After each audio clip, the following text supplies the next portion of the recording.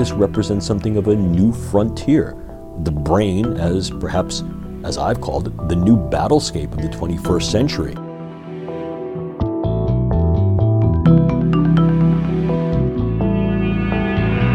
We don't view these as weapons of mass destruction, per se. These are more weapons of mass disruption.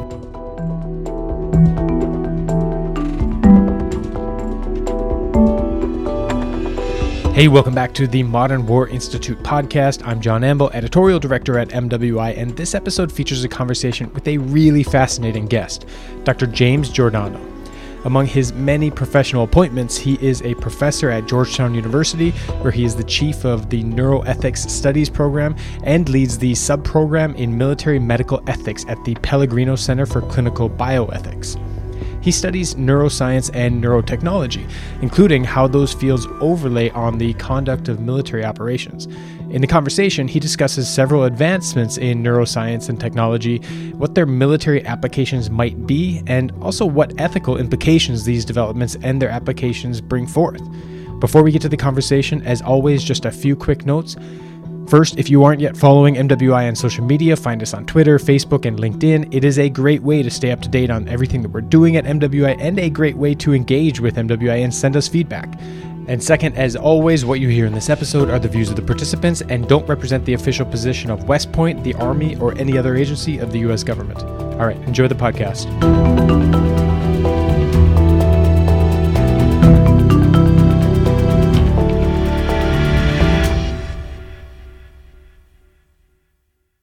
Dr. James Giordano, thanks very much for joining us and having this conversation. I want to start. I just heard a presentation that you gave at this conference hosted by TRADOC Mad Scientist, in which you talked about neuroscience and technology.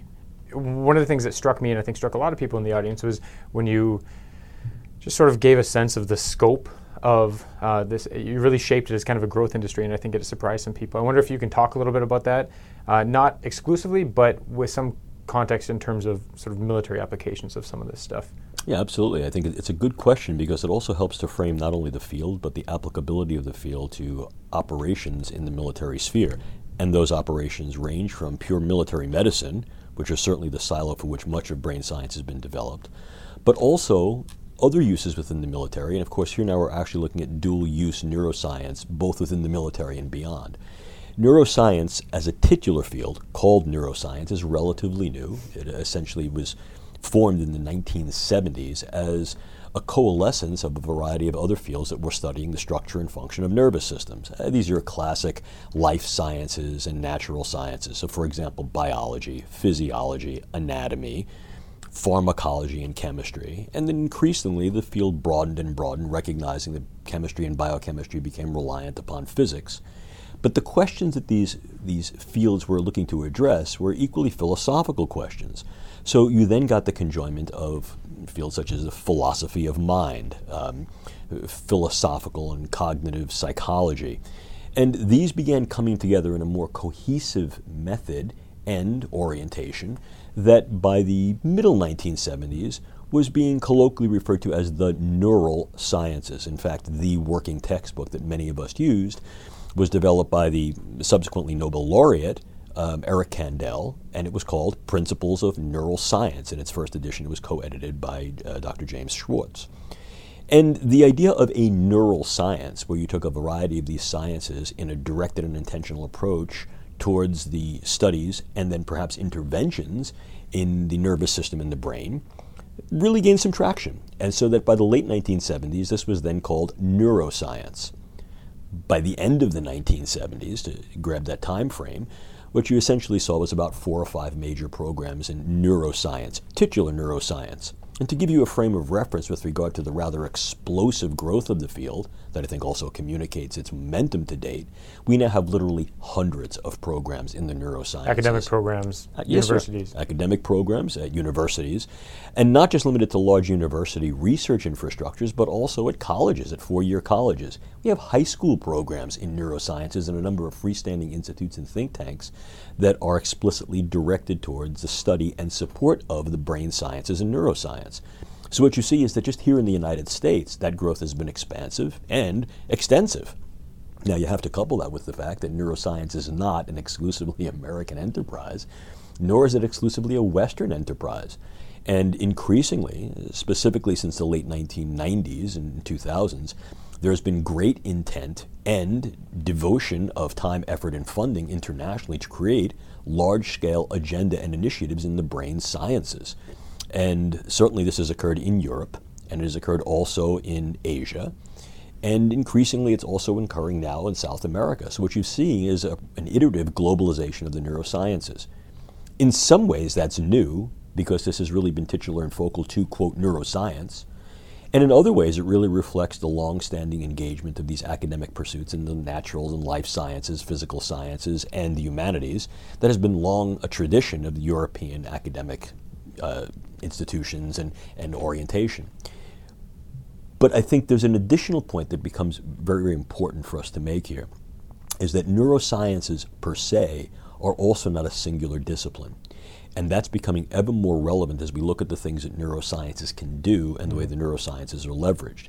If we look at neurosciences, they really span the gamut from things that happen on the cellular level to looking at studies, understandings, and interventions that strive to engage on the social level. We like to say it goes from the synapse, the connection between nerve cells, to social groups. And that's quite true. So what the neuroscience has afforded us the capability to do is to bring together other dimensions of science, both natural and physical sciences, as well as the social sciences, together with the humanities, and then interface those in such a way that allows this very, very broad span of assessment, inquiry, and potential interventions that run the gamut from things that can occur on the cellular level, highly biological, to things that occur on the psychosocial level, and are therefore able to understand and interact, in some cases affect, both individuals and groups, inclusive of populations. There's a lot of power that can be leveraged there. You have a book on neuroscience and national security. You traced kind of the origins of it as an academic discipline, an area of study, back to the 70s. When did national security implications start to come into the discussion? Well, we could be a little colloquial and I think a little congenial about that as well, and say that, people have always been interested in things that can go bang in your head. Sure. I mean, the idea of a head wound, whether it's hitting somebody over the head with a club or putting an arrow through their head or hitting them in between the eyes with a bullet, the idea of utilizing some access to the brain and what it does as a viable weapon that can be used in some form of warfare or military and warfare operations, combative, pugilistic, and sort of bellicose operations, has been part of human history. But like anything else, the more sophisticated the science and the technology, the greater the import and power of the tool. And what we see is that an understanding of brain science, going from the early studies of behavior to psychology to then being able to utilize chemistry and drugs, has really been pretty much tantamount to the transition that we saw going from the 19th century into the 20th century. I, like many others, like to refer to the 20th century as the century of technology. It built very strongly on these centuries of science. If we take a look at the latter part of the 18th century and the 19th century, for sure, we see a large bow wave, if you will, of scientific discovery that concatenated a whole bunch of different disciplines, growing out of the 1700s through the 1800s. Certainly medicine was one of those. But as we move into the 20th century, what we're really beginning to see is the industrialization, technologization, and scientific import of these different disciplines in the concentrated effort of warfare, mechanized warfare, scientific warfare, harnessing these disciplines in such a way as to create both improved performance of soldiers as well as the ability to develop weapons as means of contending against others. So we're beginning to see that interest, again, in the 20th century really becoming actualized, concretized. Now we have the brain sciences, and as I said, the brain sciences really matured throughout the 20th century. And as you get into the area of the latter part of the 20th century, let's take a look at 1950 onward, there became a real interest in harnessing the brain as a potential tool that could then be employed, utilized, and engaged in military operations. A host of military operations, intelligence operations, warfare operations, even humanitarian military operations. The idea was simple. The more we understand about the brain, the greater the ability to access the brain, the greater we may be able to develop viable targets to therefore affect which is a nice way of saying control and manipulate the brain. One can take a look, for example, at the rise of pharmacology as a science in the early part of the 1900s and recognize how important pharmacology was to warfighter performance during the early and latter part of the Second World War, characterized, I think, and typified by much of the efforts that occurred in Hitler's Germany, for example, with the use of stimulant drugs. Sure. As we moved into the 1950s, the idea really became how can we access the brain and therefore affect its functions, inclusive of things like consciousness, cognition, emotion, and behavior.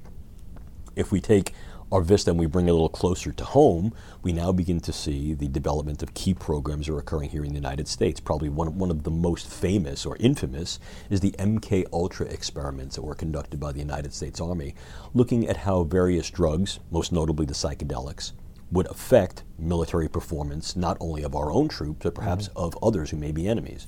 These were notorious because the science was still fledgling science and the methodology was still fledgling.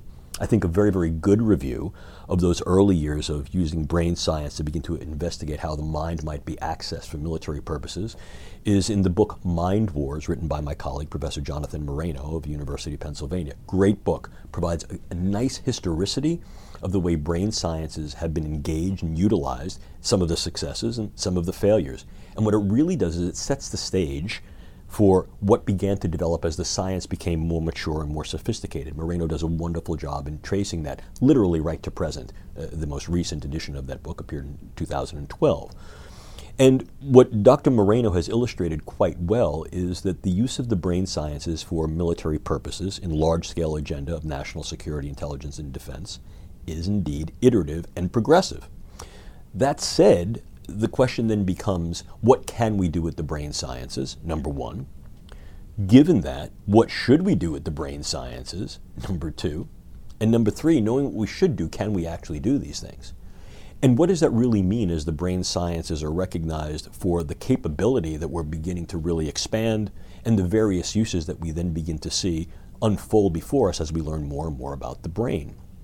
So I think a catalytic point in understanding where the brain sciences are relative to their capability in national security, intelligence, and defense agenda came in the early part of the 2000s.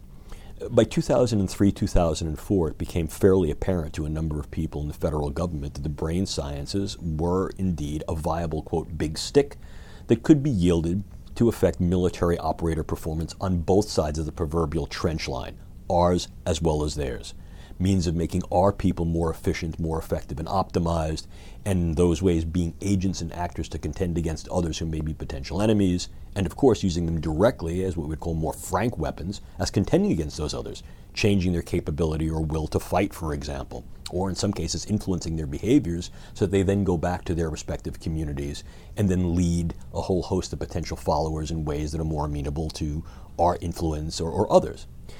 But by 2008, there was a National Academies report that was specifically dedicated to examining the possible use of the neural and cognitive sciences in military operations. And the conclusion that was drawn was, yeah, these things are pretty potent and pretty capable, but they're not really ready for prime time. Remember, the year is important here, 2008. I think what's important to understand is that the nature of that report was about a 5 to 10 year retrospective survey that looked at the progression of the brain sciences and what tools and techniques were available to date at that time, in the 2007-2008 timeframe, with the actual release of the document in 2008. Subsequent to that, in the United Kingdom, the Nuffield Council of Bioethics did a deep dive in emerging neurotechnologies, and one of the areas they were very keen to explore is the possibility of, quote, dual use, the use of neurosciences that were originally developed for biomedical purposes, but that could be uptaken into other agenda. And of course, dual use connotatively means military use. And there was an explicit chapter devoted to the viable use of neuroscience and neurotechnologies for national security and international security, intelligence, and defense. And their conclusion was a little more salient with regard to the ready for prime time issue. They said there are many of these techniques and technologies that are at the research and development and transition phase to be translated into operational use. And they targeted some of these. We can think of these technologies in two basic domains, those that are used to assess brain structure and function, and those that are used interventionally to affect brain structure and function. And the Nuffield Council report examined these and said, on both sides, the assessment neuroscientific and technological tools, and the interventional neuroscientific and technological tools, both have key components that are ready for translation into the operational space. Remember that year, 2012, 2013. By 2013 and 2014, a reconvening of the National Academy's Specific Research Council looking at viable use of neuroscience and technologies and neurocognitive technologies in the military space reached a very different conclusion. Now it was very evident that this represented a very clear and very present toolkit that could be operationalized in a number of different dimensions and domains that were key to focal operations within the military. So this was really a 4 to 6 year span of time that charted, if you will, the pace and scope of neuroscientific and neurotechnological development. Let me explain what I mean. In the past, 30, 40 years ago, one could chart scientific and technological development in about 10 to 20 year jumps, leaps, taking a concept and working that concept through to have some type of construct, either a tool or a technique, took about 10 to 20 years. The development of convergent sciences, where you de-silo many of these scientific approaches, methods, labs, tools, have allowed a much more cohesive and unified approach that then identify key problems and seek key solutions in a much shorter or compressed period of time. I think if we look, for example, to the time course that's used by the Defense Advanced Research Project Agency, DARPA, it's reflective of that compression of concept to construct time. 60 calendar months, 5 years. So now we're not looking at something that's more decadal in its orientation for growth. We're looking at something that's compressed to half of that. A 5-year orientation to say what is the concept, what is the problem, and can in fact we translate a concept into a construct and solve that problem or maximize some solution or some advancement and development within 5 years, so as to then create something that's operational within a 5 to 10 year span. That's an important reduction. So where we stand now, 2017, 2018, is we're looking at that 5 to 10 year time span as something that realizes the potential of what neuroscience can do. And that is certainly the case for the military, national security, intelligence, and defense space. You mentioned the National Academy report in 2008. You said that year was key. It struck a chord with me. I spent the year 2008 deployed in Baghdad at the time as a psychological operations officer. When we think of PSYOP, ultimately, you used several buzzwords that we have that appear in our doctrine. It's changing target audience behaviors doctrinally by identifying vulnerabilities, leveraging those vulnerabilities in order to affect some behavioral change. We were sort of at the center of the campaign to win hearts and minds, but winning hearts and minds was much broader than PSYOP. It was a central component to our counterinsurgency doctrine. And as you talk, I'm sort of struck by the fact that what we meant when we said win hearts and minds in 2008, we might be entering an area where you win it in a very different sense. Can you talk about that? Absolutely. In fact, there was a series of papers that we wrote. I had taken leave of absence from Georgetown from 2008 to 2012 and had the honor and pleasure of serving at a DC-based think tank called the Potomac Institute for Policy Studies. And at that time was tasked with heading up, which is a relatively new center called the Center for Neurotechnology Studies. And one of the things we were looking at is neurotechnology futures. And one of the projects we were engaged in is how neurotechnology futures could then be employed and utilized within the military operational space. So we convened a conference that had been funded by the Bureau of Medicine and Surgery and by the Office of Naval Research to essentially look at how neuroscience and neurocognitive sciences could be used in what we call the NSID, National Security, Intelligence, and Defense operational space. What's ready for prime time, what isn't? And we brought some thought leaders together, and coming out of that, essentially there were two things. Number one, a special thematic issue of a journal that we had developed at the Potomac Institute, which was called Synesis. And then coming from that, a more expanded volume that ultimately grew into the book that you're referring to, which is my edited volume, Neurotechnology and National Security and Defense. And what we found at that time was exactly what you're saying, is that these constructs that were axiomatic to a whole host of military operations, particularly those that were in some way reliant upon the interface between biology and the psychosocial engagement. So in other words, human terrain teams, PSYOPs, MESO, and also various forms of intelligence operations that were highly reliant upon understanding what makes human behavior human behavior. What are the biological and cognitive underpinnings that are both reflective of human behaviors, and can we then look at human behaviors and try to understand the brain, thereby influencing the brain and changing those thoughts and behaviors. Let me use that as the hinge-pin. Let me say that again. Can we look at these behaviors and understand the cognitions and emotions that are important to their generation, their sustenance, and their execution? And by understanding those behaviors and by understanding the brain, can we then say that by affecting these psychological and cognitive constructs, we're affecting brains that way, or vice versa? We can affect brains in particular ways and know that by changing brain function in these ways, downstream we can affect these tokens of their cognitions, psychological patterns, and ultimately behaviors. So to key on the axiom that you put forth about affecting hearts and minds, the adage changed somewhat with the advent of translatable neuroscience. And as we said in our papers and ultimately also said in the chapters of our book, the goal now becomes affecting brains so that we can change minds and hearts. By affecting the mind, so to speak, you can actually perhaps change the heart, the intentionality, the direction, the behaviors of that individual who then becomes the target of those operations. So instead of focusing on a narrative that's going to resonate based on somebody's sort of cognitive psychological construct, the paradigm through which they're going to accept these narratives, you can sort of impact that paradigm itself. Exactly, and indeed that was the actual focus, the purpose, the aim, the intent, and I think the execution of a very good DARPA program, which was called Narrative Networks, originally called Neural Narratives. The program manager is Dr. William Casebeer. Dr. Casebeer is now at Lockheed Martin, but as the program manager for that particular project, what Dr. Casebeer, a cognitive scientist and philosopher himself, was looking to do is to create a viable program utilizing a host of different approaches, some that are uniquely neurobiological in focus to try to understand better how brains work, whether engaged in particular cognitive operations or being susceptible to a variety of environmental, ecological, and psychosocial cues, and also understand how a variety of cognitions, emotions, and behaviors were A, reflective of brain processes, and B, could affect brain processes.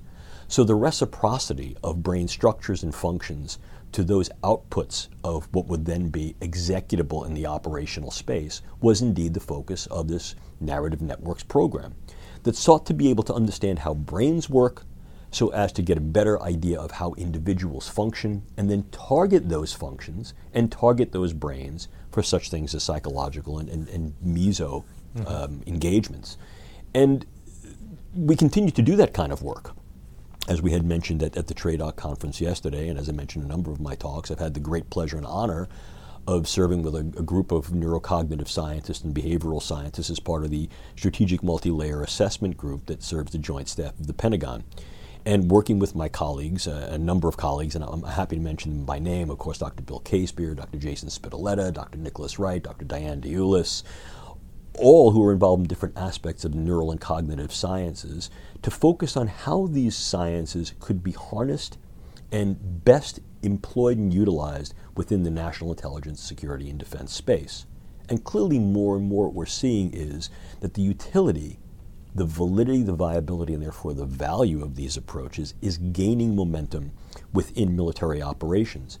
And the importance of that would suggest that there's a lot more things that are going on in neuroscientific laboratories on both the civilian and the military side that pique the interest of potential military, national security, defense operators, not only here in the United States, but worldwide. In other words, the field is becoming more valid with regard to its techniques and its approaches, both of neurological assessment and intervention. It's becoming more viable with regard to translating these laboratory approaches into operational use, and therefore the value quotient increases. When the value quotient increases, the reach in to the neuroscientific community becomes greater. And this has prompted particular concerns on the research and academic side with regard to how various techniques and technologies of neuroscientific research may be either directly, indirectly, or dually used. and certainly on the civilian side as well. But those issues do not escape individuals on the military side either, who are equally concerned that this represents something of a new frontier. The brain, as perhaps, as I've called it, the new battlescape of the 21st century. And this raises the specter of considerable concern. As I like to say, what we can do is certainly provocative and, I think, very tangible. What we should do, and if we should do it, and how it should be done, and who may be doing these things, who may be using them or even misusing these approaches, well, that's contentious.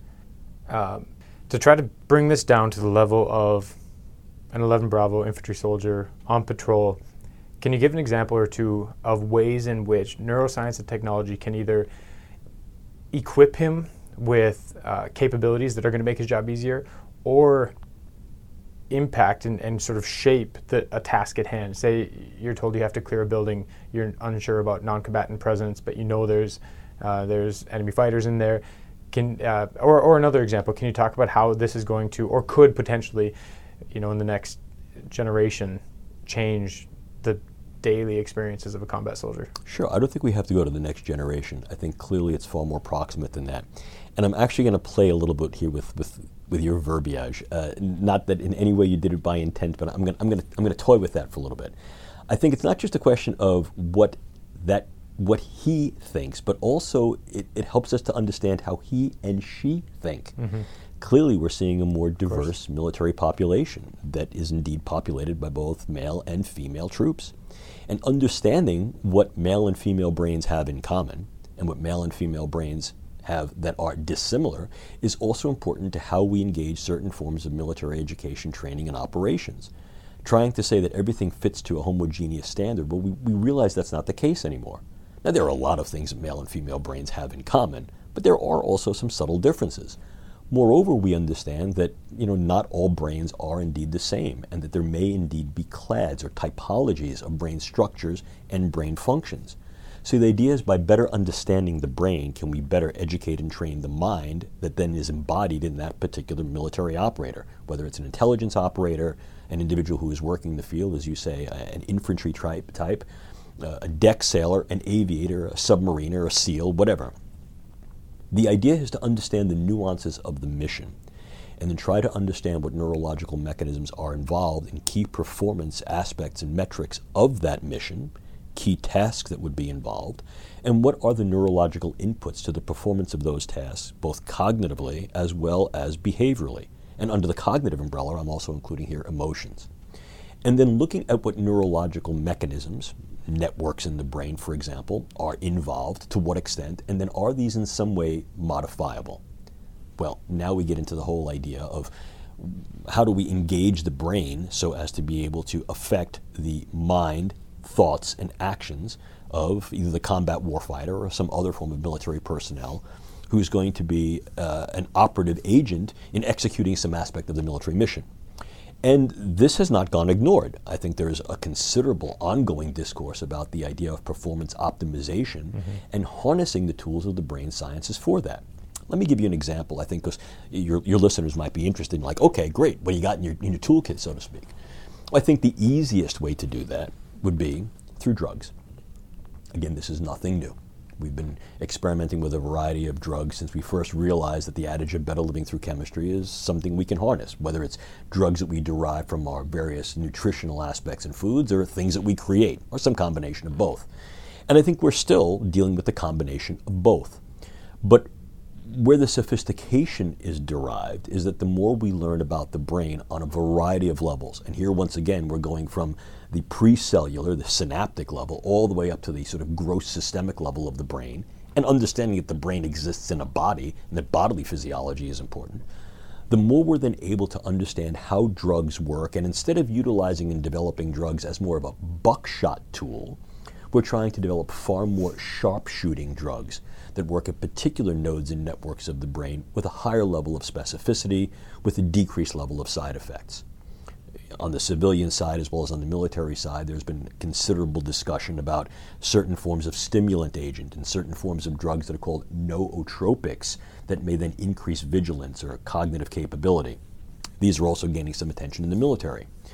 But drugs can be, quote, dirty. In other words, any drug is going to have certain side effects, and we really can't make sure that a drug acts only in one place in the brain unless we deliver it very specifically there by something that lives in the brain, an implant, for example. Well, now we're saying we're going to use implants. But let's examine that for a moment. Before we use implants as thought to deliver drugs, do we even have to implant anything in the brain, or could we simply affect brain tissue externally? The answer to that is yes.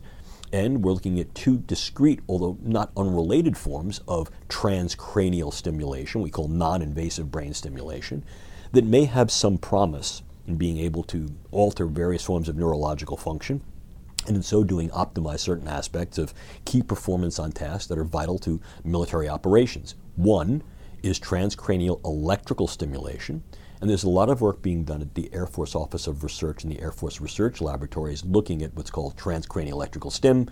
One of the major forms is something called transcranial direct current stimulation, to be able to increase vigilance, decrease fatigue, improve task performance on a variety of cognitive and discriminative tasks, for example, being able to parse signal from noise when looking at various photographs or listening to various forms of auditory input, improve performance on a variety of mechanical tests such as shooting, articulating some device like a vehicle, a waterborne, landborne, or airborne vehicle, even flying a UAV.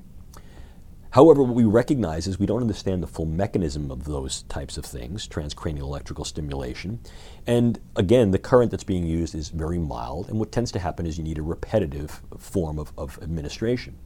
So we've also looked at something that's a little more potent and a little bit more direct, and that's called transcranial magnetic stimulation. And in some cases, we're looking at a combination of both. And can these particular techniques be used either singularly or in combination, in a single dosing or in repetitive dosing, and what type of pattern of dosing do we need to be able to then engage these types of neurological effects to then induce and sustain key effects and key results with regard to cognitive and motoric performance enablement. And we're seeing some of this. If we push the envelope a little more, now we're thinking, well, the problem with any of these transcranial approaches is exactly that. You've got a lot of sort of geography you have to get through. You have to get through scalp and bone, and then you have to get into the brain. And realistically, we're not quite sure how deep into the actual brain tissue some of these magnetic or electrical pulses and currents can go. But we do recognize from the medical side of the house that there's another set of techniques that can prove to be very, very valuable and highly useful. And that is deep brain stimulation. Now, that is exactly as the name would belie. I'm taking electrodes, I'm drilling a hole in your skull, and I'm dropping electrodes into your head. And if I had had this conversation with you and we had entertained our listeners with this discourse about 5 years ago, this discourse would be clearly limited to the neurosurgical and therapeutic environment.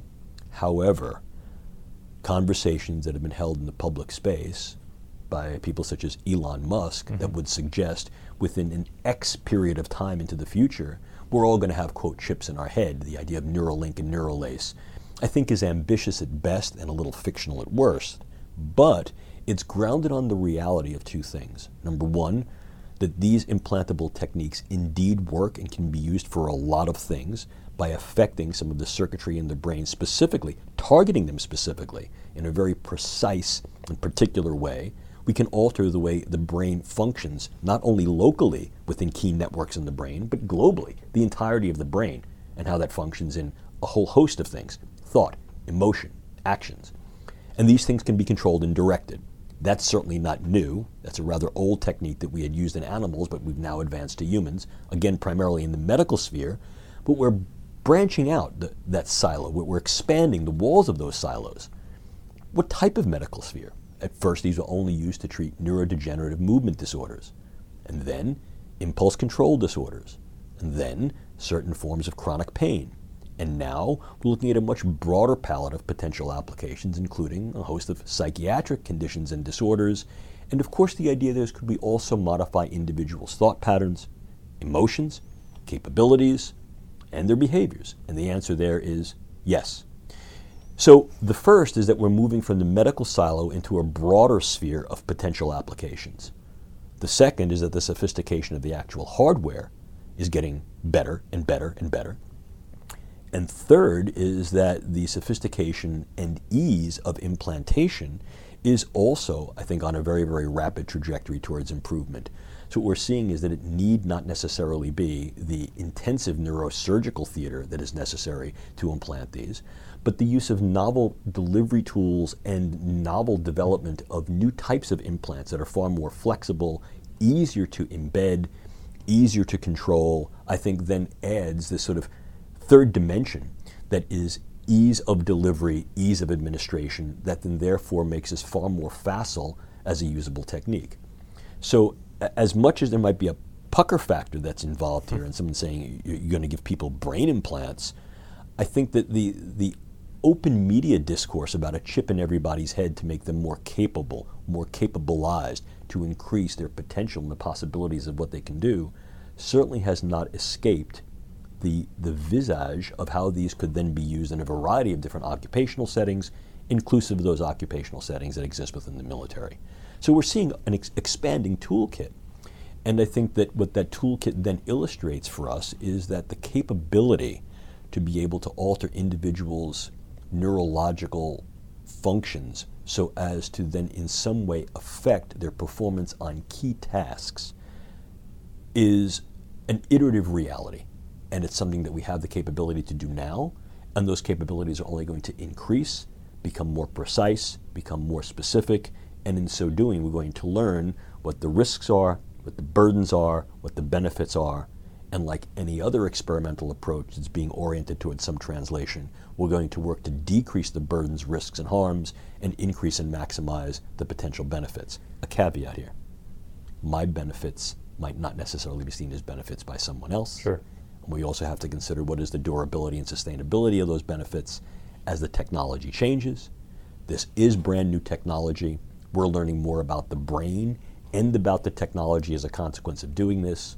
So here, once again, we see that there are indeed ethical legal issues that arise with regard to not only the effectiveness of this, but the sustained effectiveness of this, the safety of this, and the implications on the individual for whom these devices are being used with regard to what is the meaning of those devices, how do those individuals, quote, feel, how will they be regarded, and what happens if, in fact, they're no longer involved in that community. What will we do with their optimizations? Will we de-optimize them? Will we explant the devices? And what will those individuals feel? Will they feel now that they are dis-enabled? Will we consider that to be a disability, a disorder?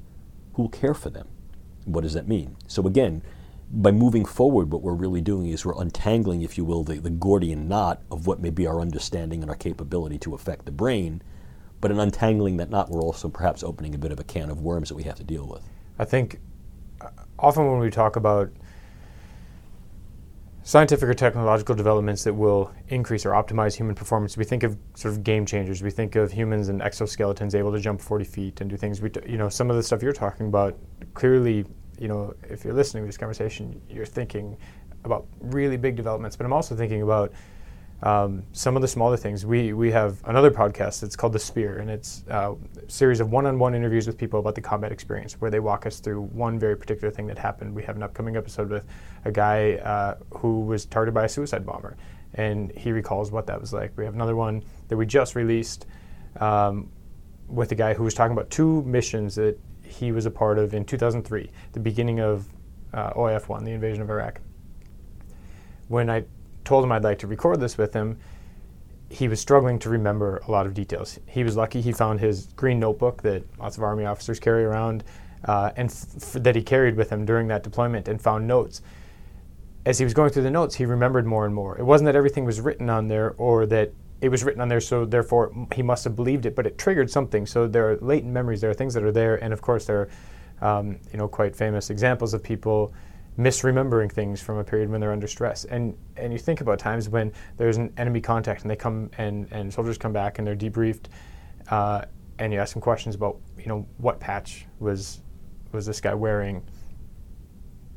And those memories might be in there, that it may have made an sort of an impression in the person's memory, but they're not able to recall that. And this seems like potentially there's scope for things like that to become processes like that to be optimized, a debrief process, which obviously has other implications for interrogation and things as well.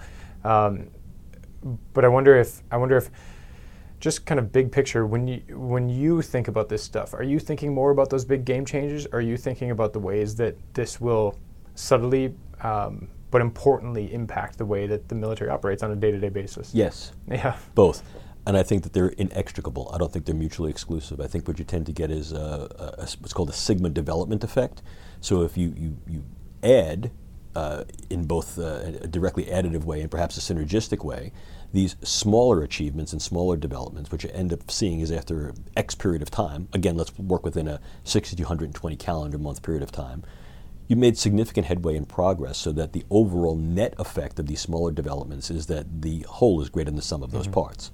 But then you also have certain things that are really quantum changes with regard to either our understanding of the brain or our capability to in some way access, affect, and modify the brain and its functions.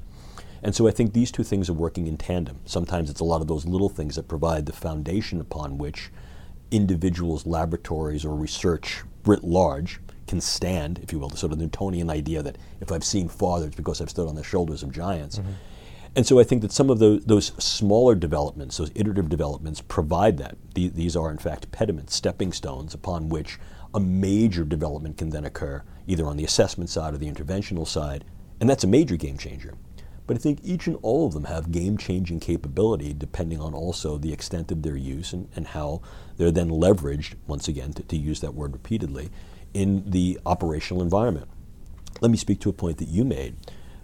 I think identifying the fact that just the operational environment itself can, in a variety of ways, affect the brain and its functions has not gone unnoticed, inclusive to a number of organizations that directly interface with defense operations, inclusive of the medical military operations.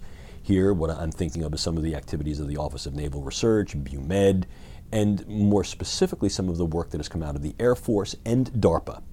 If we look at some of the Air Force programs, these are directly involved with neurological engagement so as to protect the brain and optimize its function. And these have been very, very important in creating some of the ideas of how we can use these new techniques and technologies in both ways that are therapeutic as well as in ways that are preventive. And we get into ways that are preventive, we then immediately go over into the idea, can we also optimize as a prevention? Because optimization then renders an individual a little less susceptible towards deleterious effects. In other words, the more optimized I am, perhaps the better I can perform. On the DARPA side of the house, there's a number of programs that have come out of the Human Brain Initiative, the Brain Research Through Advancing Innovative Neurotechnology Initiative. And the one that comes to mind specifically to speak to your point is one that is called Restoring Active Memory, RAM, and another which is called RAM Replay. The former utilizes exceedingly high-tech means to be able to create neural prosthetics and utilize interventional and non-invasive brain stimulation to be able to restore active memory in individuals for whom memory is in some way impaired or in some cases actually abolished. Individuals with brain injury, a variety of different traumatic forms, as well as pathologic forms that are incurred through things like stroke or degenerative neurological disease like the dementias. But clearly the military application is quite high because here we're also looking at individuals who had TBI. RAM Replay, on the other hand, is not only high-tech, but it's a heterogeneous approach that utilizes both high-tech and low-tech approaches to both sustaining active memory and looking to restore active memory in individuals whose memory function need to be sustained and optimized over X period of time, and whose memory capability would then need to be restored following some event, a traumatic insult, a psychological event, some combination of both. And RAM Replay is specifically oriented towards a military operational sphere, both on the military medical side of the house as well as a military performance side of the house. Much more explicit, for example, than RAM, that clearly had a much broader both dual and reverse dual use operational scenario and translation. So I think what we're understanding is there are a lot of brain functions that are highly relevant to, important to, and influential to national intelligence, security, and defense operations and the operator. Let's not forget these are persons we're talking about. And these represent viable targets, and I'm using that in a non-deleterious way, targets of, quote, opportunity. But, you know, targets of opportunity and what opportunity means when using this in the context of military warfare, intelligence, security, and defense operations, can incur a whole host of potential both denotations and connotations. The opportunity here, as we discussed earlier, is not only to optimize, enable, and enhance the function of our guys and our women, so as to make them essentially better agents and actors in the conduct of those tasks that are inherent to their military jobs. But if I'm then going to engage us in sort of a larger perspective of what militaries do, militaries are indeed political operational devices that are important for maintaining relative balances of power. And in this case, we're now looking at the sciences, any one of the sciences and technologies, I don't care what it is, as weaponizable potential tools. Now we're looking at the idea of neuroscience as a weapon, or what is sometimes referred to as a neuroweapon. Mm-hmm. That's anything that accesses the brain and its functions to contend against others. Again, to reiterate, I can do that by making me better and making me more resilient, more responsive, and perhaps more effective in an environment of dealing with others. Or I can in some way change others' cognitions, emotions, and behaviors that, in so doing, alters either their volatility to a host of environments, environmental precepts, prompts, their vulnerability, their aggressiveness, their violence, their will or capability to fight. And so here we see a more traditional weaponization, and in those arenas, what we're really looking at is the ability of neuroscience to create what we like to refer to as drugs, bugs, toxins, and tools. Drugs are just as you would expect, a variety of drugs that can be used against others to either mitigate their capability or their will to fight or to be aggressive. These drugs may also be used, for example, to make them more amenable to disclosing information and therefore could be utilized in interrogation situations. We may also take a look at those drugs that change their behaviors and literally render them incapable of engaging in fighting behaviors and combative behaviors. We could look at a variety of microbial agents, and here we're looking at things like bacteria as well as viruses. And I must tell you, the window of opportunity expands here somewhat because of some of the newer techniques that are now being made commercially available. The one that comes to mind that is probably most salient are the gene editing techniques, and of course the exemplar is CRISPR-Cas9. It allows me to modify the genetics of a variety of organisms, and the smaller the organism, a single cell organism, perhaps the easier. But here what I can then do is I can modify bacteria and or viruses, and in that way change some aspect of their pathogenicity, make their morbidity higher, perhaps make their mortality higher, make them more viable in a variety of different circumstances, take certain agents that were, for example, not necessarily pathogenic and make them pathogenic by changing their genetics. And the other thing I can do is I can also change certain toxins. I can make certain toxins more or less morbid-inducing, more or less lethal. And of course, what I can also then do is I can take a variety of organic toxins and I can couple that to new techniques of chemistry, specifically certain things that may utilize nanochemistry and nanopharmaceutics. And I may be able to create toxins that now I can assemble on site within a body at very, very low doses that are highly selective, but key targets in the nervous system, to be able to deliver a very, very potent and often lethal effect with compounds that then will dissociate after they have gained their effect and therefore are essentially untraceable and unrecoverable. Oh. So the selectivity of things that I can do with this new armamentarium and toolkit is much higher. And so if we take a look at the idea of drugs, bugs, and toxins, a lot of things we can do. The other thing I think I should let you know, and also inform your listening audience, is that we don't view these as weapons of mass destruction, per se. Yeah, look, absolutely, we can take certain neuroactive chemicals.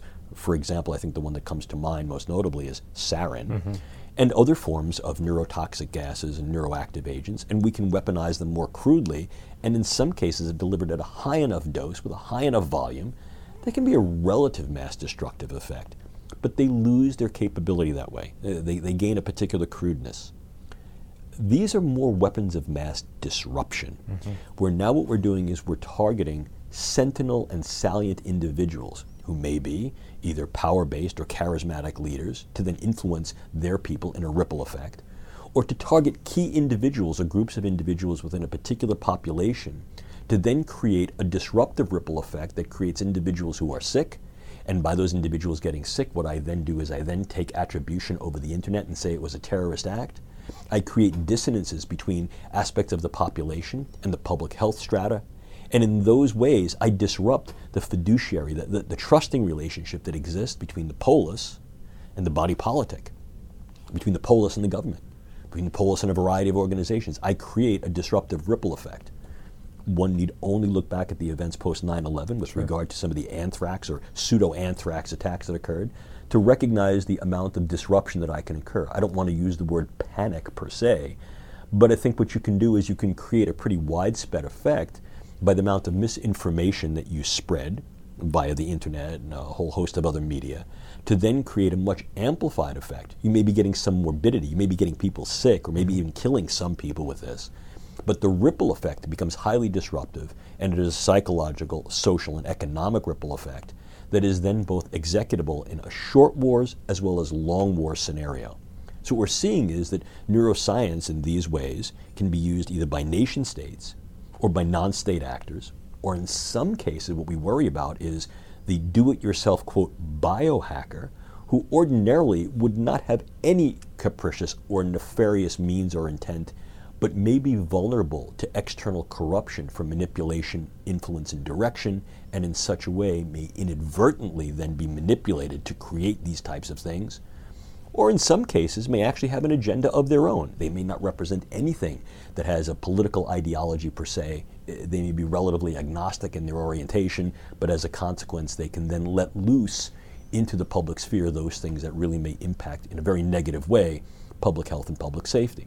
And last, but certainly not least, and although I think something that's gaining increasing attention, are a host of neurological devices. So, we talked about drugs, bugs, toxins, and the last one is tools.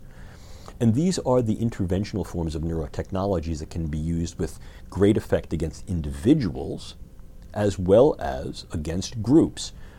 For example, we may find that now various forms of transcranial electrical and magnetic stimulation, when used against key individuals, might be able to disrupt their cognitive, emotional, and behavioral functions. Granted, the caveat here is I need to sit these people down and put electrodes on their head or put them into a situation where they're exposed to a magnetic pulse. But I think that the form shrinkage that is occurring with some of these technologies, in other words, literally being able to shrink these technologies to make their technical phenotypes more available for, quote, field use, also increases their viability for a variety of different uses in the national security, intelligence, defense, and warfare spheres. So again, like anything else, the more tangible something is to be used in the field, the more tactical it becomes, and the more that tactical use can be leveraged in a strategic environment.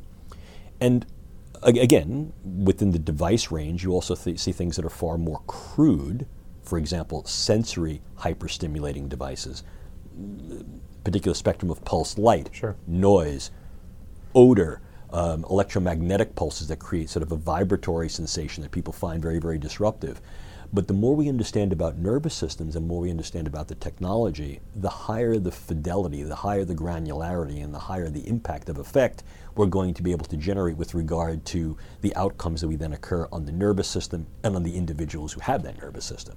So here what we're seeing is a broadening of our potential palette of weaponizable brain sciences and its technologies that can be translated into the operational sphere at present and in the near future. I've got a long list of follow-up questions that I keep writing down, but I've already taken up more of your time than I promised. But I want to touch on something that you alluded to. I don't think we used the word ethics yet, but I want to talk a little bit about that in terms of navigating cultural norms, professional codes, really a sort of a sense of ethics. And what strikes me as interesting in thinking about this is, if you're talking about weaponizing scientific developments and technologies, I don't think in the past those responsible for building bigger and better and more accurate artillery pieces, or those responsible for innovating in terms of black powder and creating smokeless powder, thought necessarily it was their responsibility to be at the forefront of also developing the sort of ethical constraints on which its use might be. But it seems to me that the people who are involved, yourself and others who are involved in sort of thinking these things through, do feel bound to at least be involved in the discussion about the ethical limits on their applications. Can you talk about that? Yeah, absolutely. I think that you've raised a couple of very important points, and I think what it becomes critical for the listener to understand is that technology, although we'd like to think is neutral, is not. You get a builder's bias. We build things for a purpose. And what can very easily happen is that builder's bias is either communicated and sustained, that this thing can only be used that way, or what will tend to happen is it becomes far more fractal. I build it to do something well, and I realize that that may then have a diversity of purposes. I may or not be able to control those purposes. The running joke I like to use is that, the people who build chainsaws recognize you're supposed to cut down trees for them. There's always going to be some idiot who decides they're going to juggle them. And of course the idea there is this is sort of letting the cat out of the proverbial bag. And I think in some cases what stance is advocated is a very frank and very simple precautionary principle. If in fact we recognize the cat has claws, has teeth, and may be able to scratch or poop all over the furniture and the rug, don't let the cat out of the bag.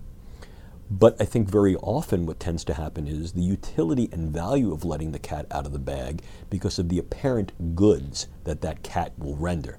It's cute, it purrs, it's soft, it cuddles on my lap, creates something of a myopia.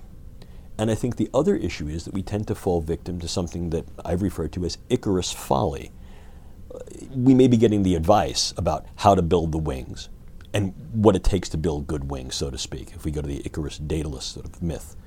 We may also be getting advice that we shouldn't fly too high because the higher you go, the closer you get to the sun, and the more labile those wings become. But we think we know enough to be able to say, I'm not going to heed that advice, or I nod somewhat knowingly, and I default to my own hubris and go, I got it covered. I think I know enough. And then I begin to enjoy the view as I fly ever higher, and it feels warmer and warmer as I get to the sun, and I realize I'm getting higher and higher than everybody else, and I like the positional stance and power that it gives me. Next thing I know, I'm tumbling through space. What have I fallen victim to? The technology? No, hubris. So I think what's necessary here is that reflective pause. Are there a lot of things that we can do? Yes, there are. Are there a lot of things that we can't? Being able to discern that difference, I think, is important. And what I mean by that is being able to determine there are certain things that we can really do with these neurological techniques and technologies, and there are certain things that are simply incapable of doing. Don't amplify what we can do. Don't extract meaning where there is no meaning, particularly from these assessment neurotechnologies. And understand there's an awful lot of things that we can't do with them yet, and don't use them inaptly or misuse them intentionally. But I also think that we recognize that there's a lot of things that can be done, and there's great power in being able to affect those things. And as a consequence, the viability of using these techniques and technologies in these various theaters of operations is exceedingly attractive. Moreover, I think that there's also a very strong pulling force here. Let me explain what I mean. You've alluded to that. We've talked about it a bit.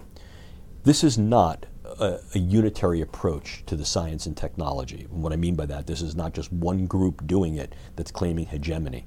More and more, the brain sciences are, in fact, an international event and enterprise.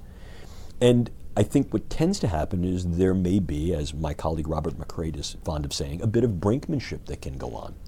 And I certainly think that is indeed the case. And very often, a pregnant pause in one group will then become an opportunistic window for another. Now, obviously, there are extant conventions that provide at least some level of restrictive governance and guidance as to what can be done and what can't with regard to dual-use research of concern. And not only dual-use research of concern, which is something that we are very much involved with, my group and the group that I work with, the European Union Human Brain Project. But research is fairly easy to control and regulate because you're working within the infrastructures characteristically of academic laboratories, and those things that you then proscribe, no, you can't do this as an academic lab, you can't use these things, you can't develop certain things that go into military use, can always be uptaken by military laboratories directly. You lose the control there. What military laboratories choose to do with regard to their directions have key interest for and intentional use of military operations. Okay, that's called directed use. But when you're actually talking about the way these things are used in practice, not the research, but the operational use, Your status post research, development, and test, and now you're into the evaluative and employment stage. It's a little more difficult to regulate. Yes, there are biological toxin and weapons conventions, there are chemical weapons conventions, there's Declaration of Helsinki and a variety of other non-binding, non-necessarily legal international treaties that are signatory. But even here, the retributive power is minimal. Not every country that signs also ratifies. Not every country signs. And the other issue is there's a lot of ways to sort of sidestep some of these treaties by saying we're doing these things in the medical silo. And the spillover from the medical silo into other silos, inclusive of military silos of operational employment and use, is increasingly high.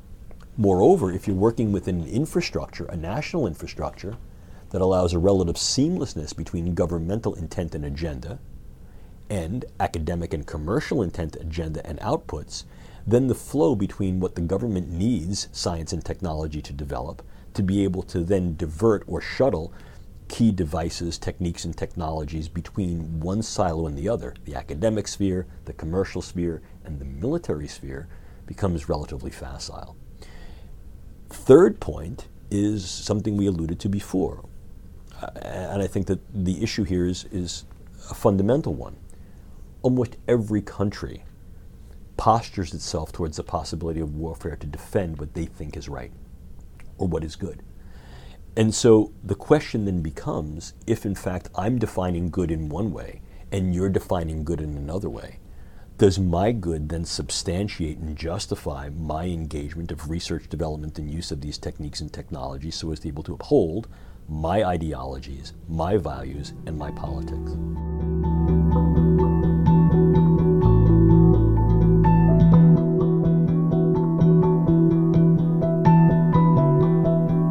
Thanks again for listening to the MWI podcast. One last thing before you go, be sure you're subscribed to the podcast. You can find it on Apple Podcasts, Spotify, TuneIn, Stitcher, virtually anywhere you listen to podcasts. And if you know anybody else who might enjoy the kind of conversations we feature, we would love it if you could help us spread the word. Thanks again.